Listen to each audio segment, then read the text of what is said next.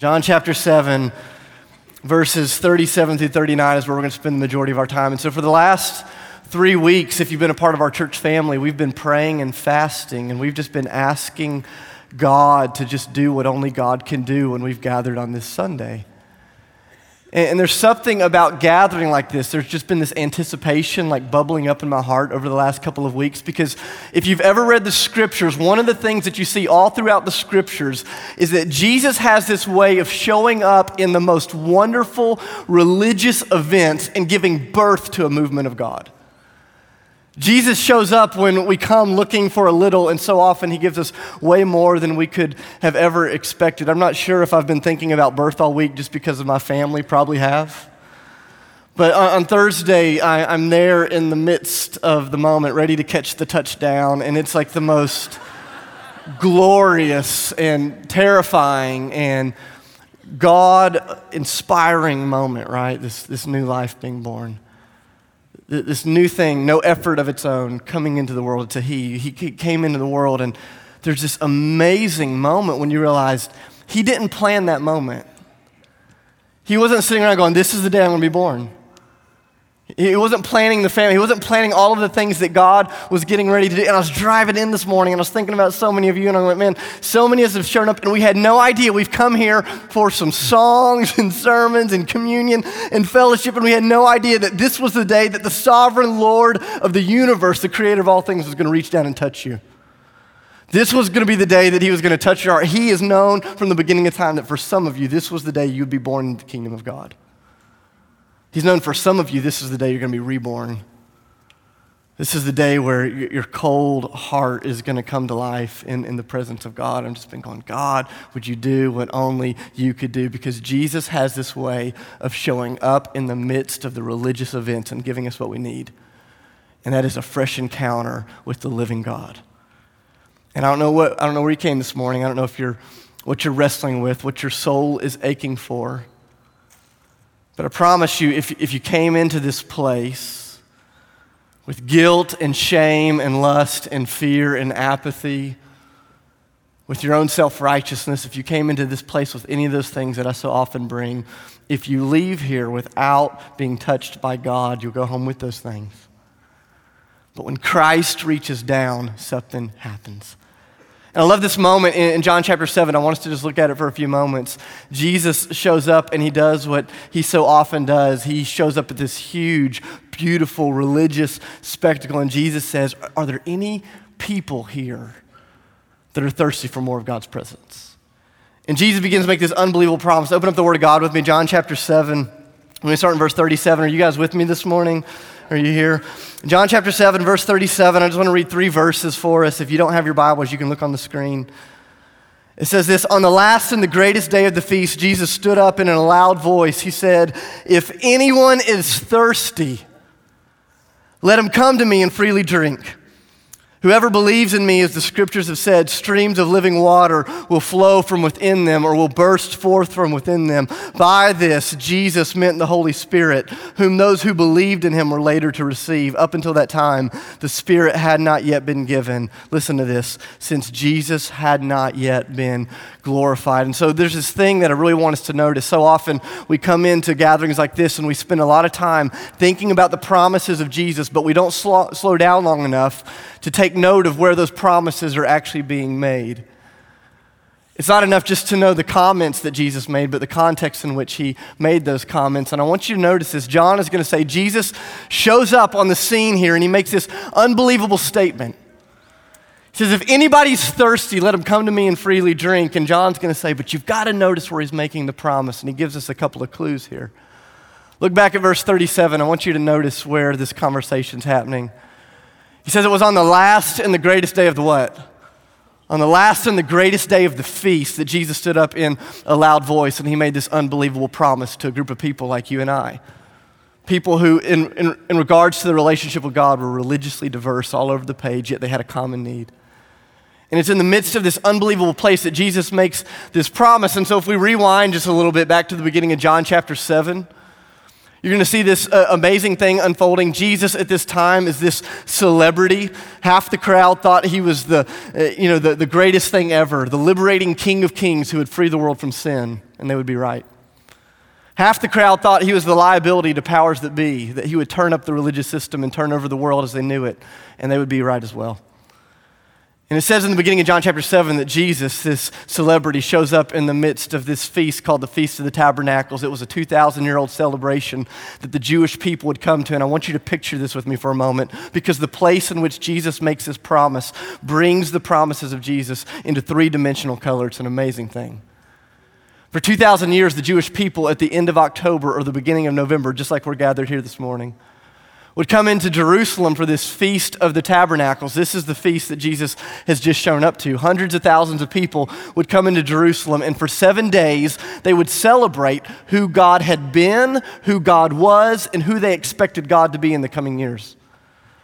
And so they would come into Jerusalem, and for 7 days they would camp out. Those that lived in Jerusalem would move out of their homes. They would build these little tents and these forts. People that were coming into Jerusalem would build tents and forts, and for 7 days they would sleep outside, they would worship, and they would remember what it was like for their ancestors to walk through the desert for 40 years without a place to live.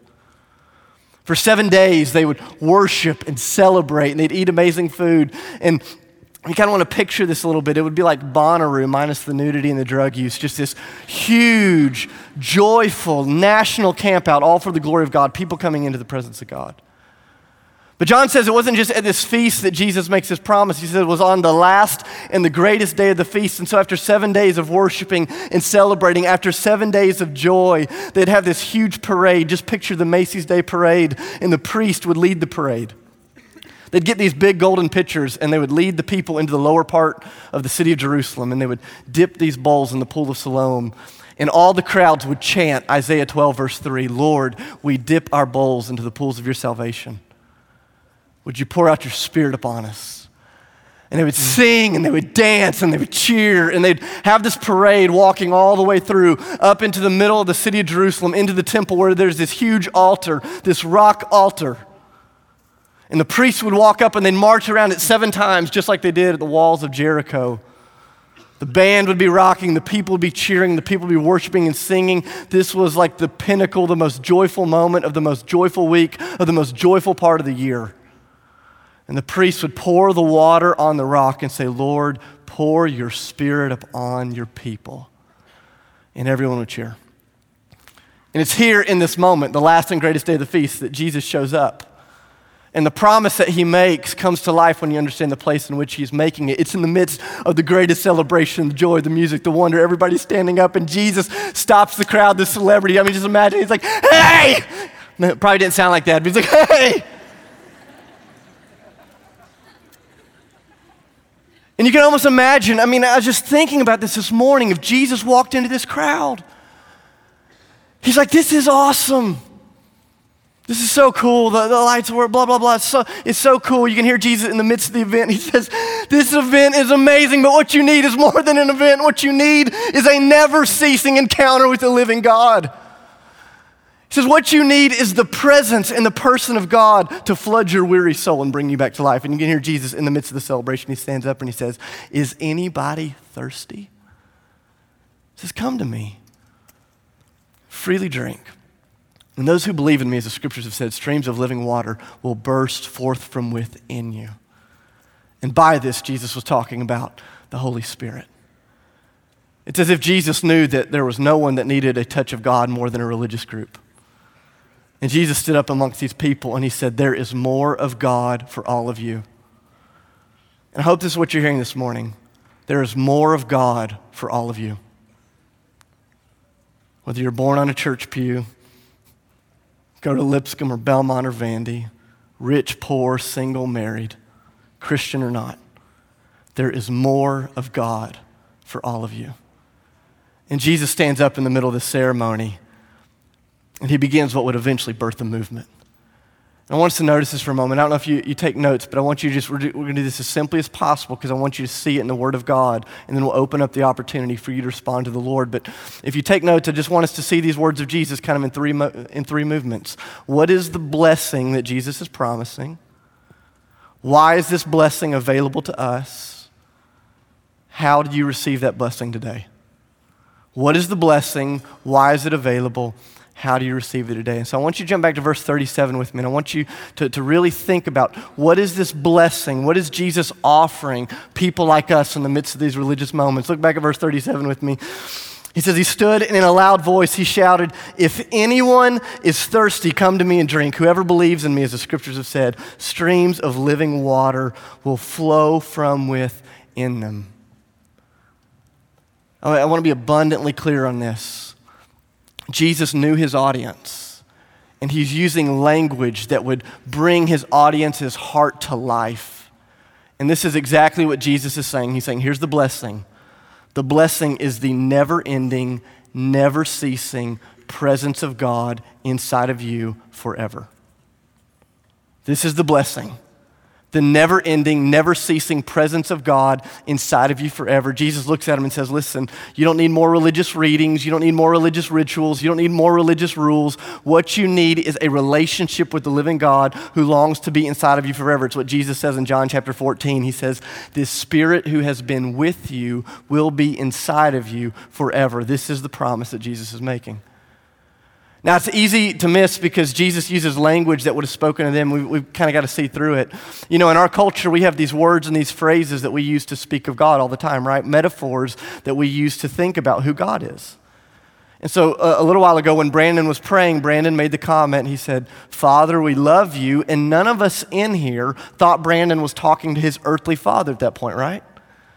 We understood the metaphor. We understood that because Jesus has given us this framework, this language that God is Father, that we use this language to understand who God is. Before Jesus came, one of the most common phrases used to talk about God, one of the most common metaphors to speak of God in the Old Testament was living water. All throughout the prophets, over and over and over and over, God, when he talks about his presence amongst the community, when he talks about his work within a city, he talks about himself as living water. Jeremiah chapter 17, verse 3. This idea that the living water of God would come in. And I want you to notice this for a moment, because this is what Jesus is saying. Jesus says, listen, you've come for the event. You've come for the encounter, you've come for the experience. He says, but here's what God longs to do in you. God doesn't just want to free you from your sin nature. God wants to fill you with streams of living water. And when the people would have heard this, they would have gone, oh my goodness, are you telling me that the presence of God will live inside of people that believe in Jesus Christ? And this is the promise. That the fullness of God's presence will dwell inside you forever when you believe in Jesus Christ. This is the craziest thing ever. Can we just admit to this? But this is what Jesus is saying. And either we have to water down his promise so our lackluster lives make sense in light of his promise, or we have to ask God to do in us what only God can do in us so our lives begin to make sense in light of his promises. Jesus looks at his disciples, he looks at the people in the crowd, and he says, listen, there's more of God for all of you. He says, if any one of you is thirsty, come to me, and streams of living water will burst forth from within you. I want you to hear this for a moment. Isn't this a beautiful thought? Jesus says, if your soul is thirsty, come to me for a drink, and what you'll leave with is a river. This is the economy of God. You come for a sip and you leave with a river. You come when your marriage is struggling. You come when your faith is weak. You come when you have questions and doubts that you don't know what to do with. You come into the presence of Jesus, hoping he can satisfy your soul at least for a day. And what he gives you is the fullness of a river bursting forth, renewing, changing, refreshing, moving your life. And this is what he says. Look back at verse 38 with me. He says, this river, this living river, this presence of God, not only will it refresh and renew and change you, he says it cannot be contained in you. It will flow beyond you. It will flow out of you so that those around you begin to experience the touch of Jesus' life in you and through you. This is one of the ways we will know that we are walking in the power of the Holy Spirit, that everyone around us will only see Christ. Living water refreshes and renews and changes. And Jesus said, this is what's on the table. What's the blessing? It is the never-ending presence of God inside of you as you believe in Jesus Christ. That's what he's offering. And I go, how do we receive it? Jump down with me to verse 39. I want you to see this. We'll keep moving.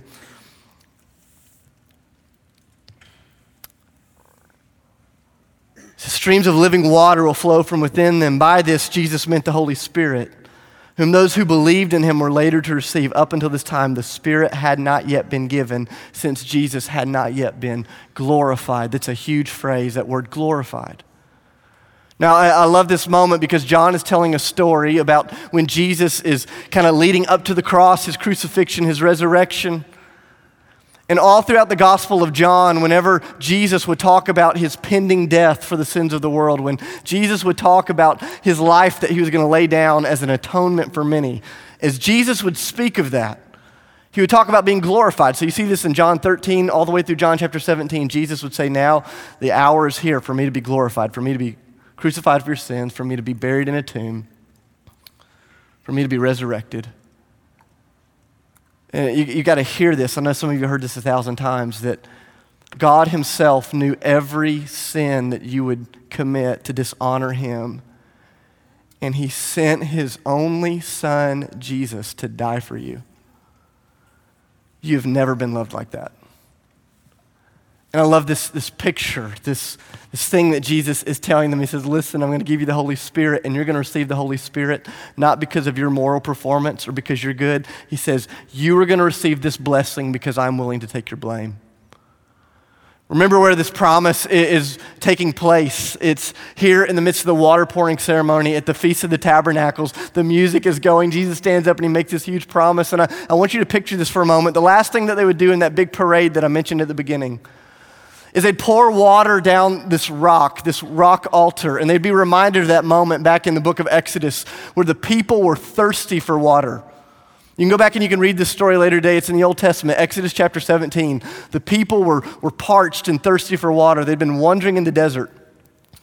And so Moses, their leader, comes to God and he says, the people are dying of thirst. And there's this beautiful conversation between God and the Israelite people. He looks at Moses and he says, listen, their physical condition is just a picture of their spiritual reality. He says they are physically thirsty because their souls are dehydrated. And then there's this beautiful moment in that conversation where God says to Moses, the reason they are struggling spiritually is because of their choices. He says they are to blame. And then God does the unthinkable. He says, but here's what I'm going to do. He says they're the ones to blame. He says, Moses, I will go before you and the people. I will stand upon the rock in front of you and the people. The glory of God will be there upon the rock, Exodus chapter 17. And he tells Moses, Moses, I want you to take my staff, and in front of all the people, I want you to strike the rock on which I'm standing. In that culture, the staff was the symbol of judgment, of leadership, of authority, of power. The staff had been given to Moses by God as a symbol of judgment and authority and power. And there's this beautiful moment where God looks at the people who are spiritually thirsty and he says, you're the ones to blame for your spiritual thirst, but here's what I'll do. I'll go before you and I will take your blame so that you can take my blessing. And there's this moment in Exodus chapter 17 where Moses strikes the rock. He metaphorically judges the Lord as the Lord had asked him to do, and as soon as the rock is struck, the water begins to flow. Do you remember what happens when Jesus Christ dies on the cross in John chapter 20? When Jesus Christ, the rock, as Psalm 62 says, when Jesus Christ, the rock, is struck, the water began to flow. And the reason we receive the blessing of the Spirit of God in our lives is because Jesus Christ was willing to take the blame. And there's this beautiful moment here in John chapter 7 where Jesus stands up and he says, if anyone is thirsty, if anyone wants the river of God gushing out of their lives, he says, this is the blessing. You can have the presence of God. And the reason you can have the presence of God is because I will take the blame. And so I want to end by just asking one more question. How do you and I receive that blessing? How do you receive it? Jump back with me to verse 37. It says, on the last and the greatest day of the feast, Jesus stood up and in a loud voice, he said, if anybody is thirsty. Do you know what the word anyone means in the Greek in the original language? It means anyone. Thank you, Lipscomb, for the education. It means anyone. Jesus looks out and he says, are any of you thirsty for more of God? Do any of you struggle to love the Lord? Do any of you struggle with righteousness? Do any of you struggle to hear God's voice and to know him? Do any of you struggle with your sexuality? Do any of you struggle with your temper? Do any of you struggle to keep your morality in check? I love this. Jesus said, if anyone is thirsty, come to Jesus and freely drink, and streams of living water will burst forth within you. I want you to notice this. There's one qualification for this blessing, and there's one way to respond to it. And so let's think about the qualification for a moment. How do you receive the living water? How do you receive the Holy Spirit? How do you receive the salvation of God in your life through Jesus Christ? How do you receive it? What is that qualification? It's not what you have, it's what you don't have. Did you notice this? He said, here's the qualification. He said, if anybody is thirsty. Thirsty is an admission of what you're lacking, not of what you've managed to hang on to, what you have. And so often we just miss this. We think that the presence of God in our lives has something to do with what we've accrued, not what we're missing. And Jesus says, here's a single qualification for God to do a work in your life. It's for you to know and for you to admit that only God can do a work in your life. There is nothing that will stunt the work of God in us like our religious, southern, mask on, play it safe, manage it on our own morality that we call church at times. Nothing will keep the presence of God away from us than our inability to admit that we're thirsty for more of him. I remember earlier this year, I got a phone call from Carnival Cruise Lines. And if you remember last year, it was not a very good year for Carnival Cruise Lines. They had a couple of boats that got stuck out at sea. And so in January of this year, a guy called me and he said, hey Dave, or hey Mr. Clayton, whatever he called me. And he said, I work for Carnival Cruise Lines. And I'll just be really honest with you, bro. He called me bro, so I knew we were like locked in. And he said, I'll just be honest with you. We had a really bad year last year, and we were giving away free cruises for 7 days. The only obligation is that you tell your friends that we're not as bad as everyone thinks we are. So if you can just, I'm like, I can do that, And if you deliver, I'll do that. I'm not going to lie. And so he says, okay, so we're calling to offer you and your wife a 7-day trip to Hawaii. And I'm like, yes, sign me up. And he's like telling me about the gift and how amazing the gift is going to be. And then he gets down to the last part. He says, there's only one thing that you need to do to qualify. I said, what do I need to do to qualify? He said, you got to be married. I'm like, yes. And he says, and you got to be 35. And I'm like, ah. And it's like the one time in my life I wished I was older. I'm like calling my friend from high school, make me a fake ID, do whatever you got to do, to get me on this trip. Like I want to go. And I go, there's nothing worse than seeing how good the gift is, how good the blessing is, and then feeling like you can't qualify for it. And I want you to see how low God sets the bar so that ordinary people like you and I can be overflowing with his presence. Here's the bar, that you would thirst for God. We thirst in so many ways. Sometimes it's because we're empty and you haven't had anything to drink. Sometimes you thirst because you've drunk water, but you mowed the yard and you went for a run and you're just depleted. Sometimes you thirst because you've known what it's like to taste something good. Maybe you've had these moments, you walk into the kitchen and you don't think you're thirsty, but your roommate has a cup of cold iced tea sitting on the counter. And you remember what it's like to taste it, and you're like, oh, I want some of that. And some of you are thirsty simply because you've tasted the river before. And I love this. Jesus says, whatever is going on, whatever is happening, whatever is stirring in you, whatever it is that's generating your thirst, come to me and drink. And when you come to me for a drink, what you're going to leave with is a river. And I want you to notice this. The only qualification that's needed is thirst. And the only response that is needed is a man or woman willing enough and courageous enough to own their thirst. There's this moment in Acts chapter 2. This is the last passage that we're going to look at this morning. There's this moment in Acts chapter 2 where Jesus has been glorified. He's been crucified, buried in the tomb. He's risen from the dead for the sins of the world. The Holy Spirit has been poured out in a moment like this on an ordinary group of people. The Spirit of God has been poured out, and everyone there is going, what happened? What happened there? And there's this beautiful moment where Peter stands up and he begins to tell them what happened. He says, listen, the blessing that you're seeing is the Spirit of God being manifest in the lives of ordinary people. And he keeps going in Acts chapter 2 and he says, the reason that blessing is available to you is because Jesus Christ, whom you crucified, was buried in the ground, has risen from the dead, and he has poured out his Holy Spirit upon you. He's been glorified. The reason you can receive the gift is because you've been glorified, because Jesus has been glorified. And there's this moment where the crowd, they've seen the blessing and they've heard what it takes to get the blessing.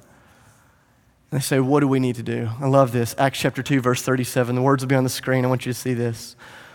It says, when the people heard this, they were cut to the heart. And they said to Peter and the other apostles, brothers, what should we do?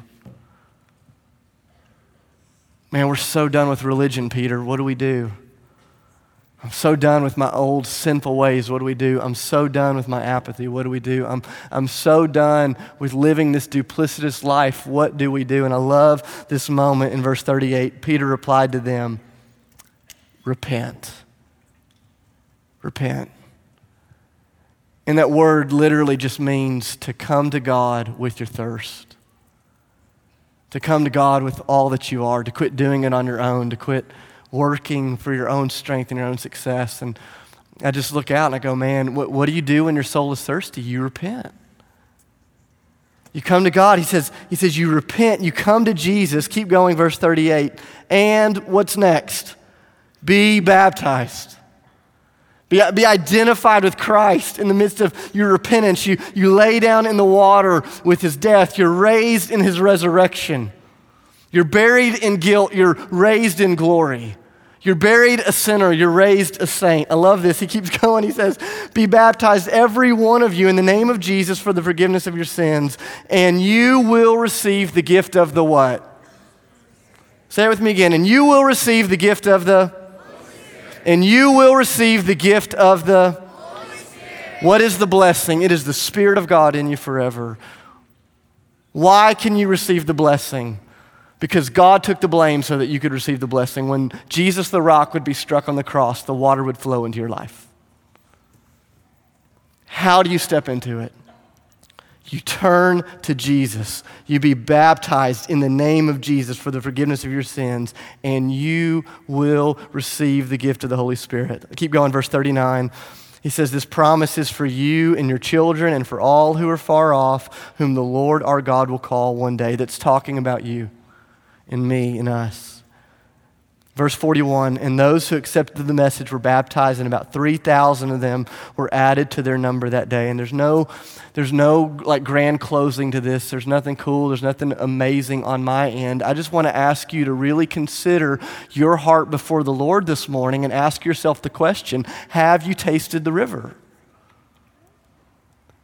Is the river of God flowing out of your life? Is the presence of Christ in you? Have you turned to Christ in faith? Have you been identified with him in baptism?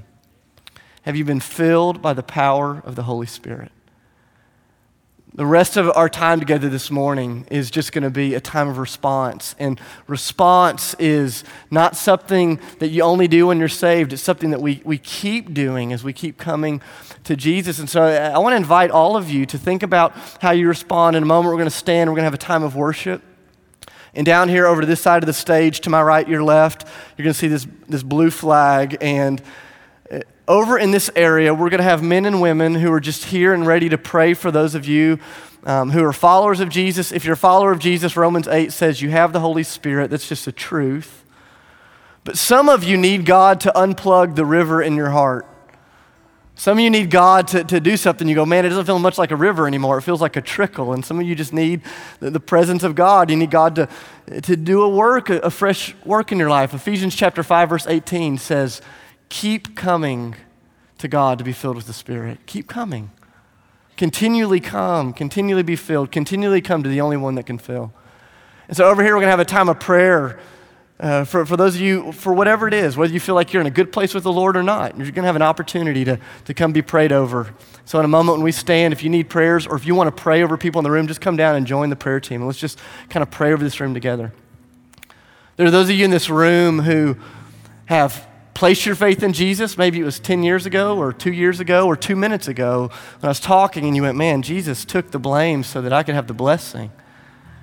You go, I want what Jesus is talking about in John chapter 7. And I go, would you be obedient to Jesus today? Like, would you respond the way that the people do in Acts chapter 2? They said, what do we do to receive this gift? It says, turn to Christ, be identified with him in baptism, be filled with the Holy Spirit. This is the promise that Jesus puts on the table for you. And I know right now some of your hearts are burning and you're going, oh, I want to do this, but I didn't bring a change of clothes. Great news, we've got clothes for you. Every size. You're going, I don't have a towel. We got a towel. You're going, oh no, my hair looks too good. Do you have a blow dryer? No, we don't have a blow dryer. Man, I wish my family and my friends were here. We're taking pictures and videos. I just want to encourage you.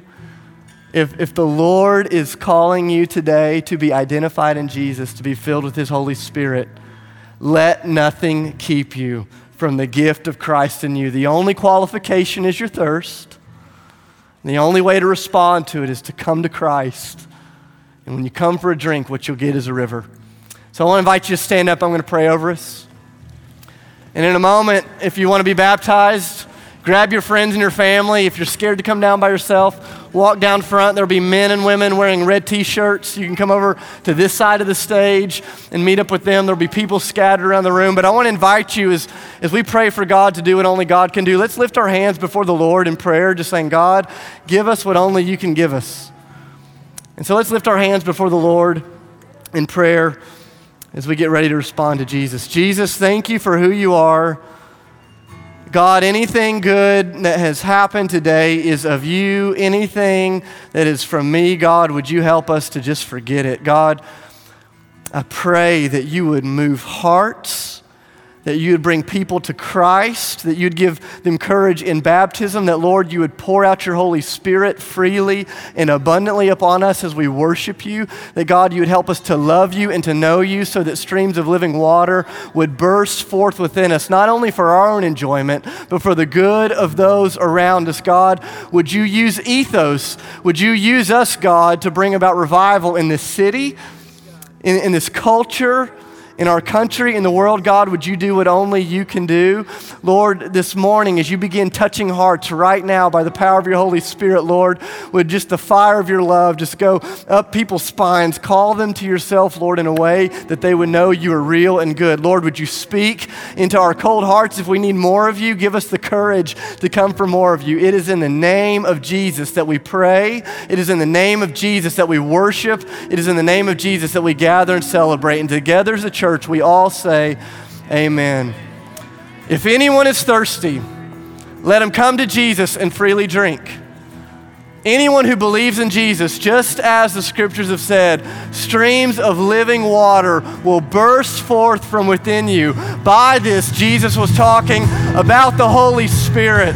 So let's worship. If you want to be baptized, come forward, grab your friends, and we'll continue to celebrate. Love you very, very much.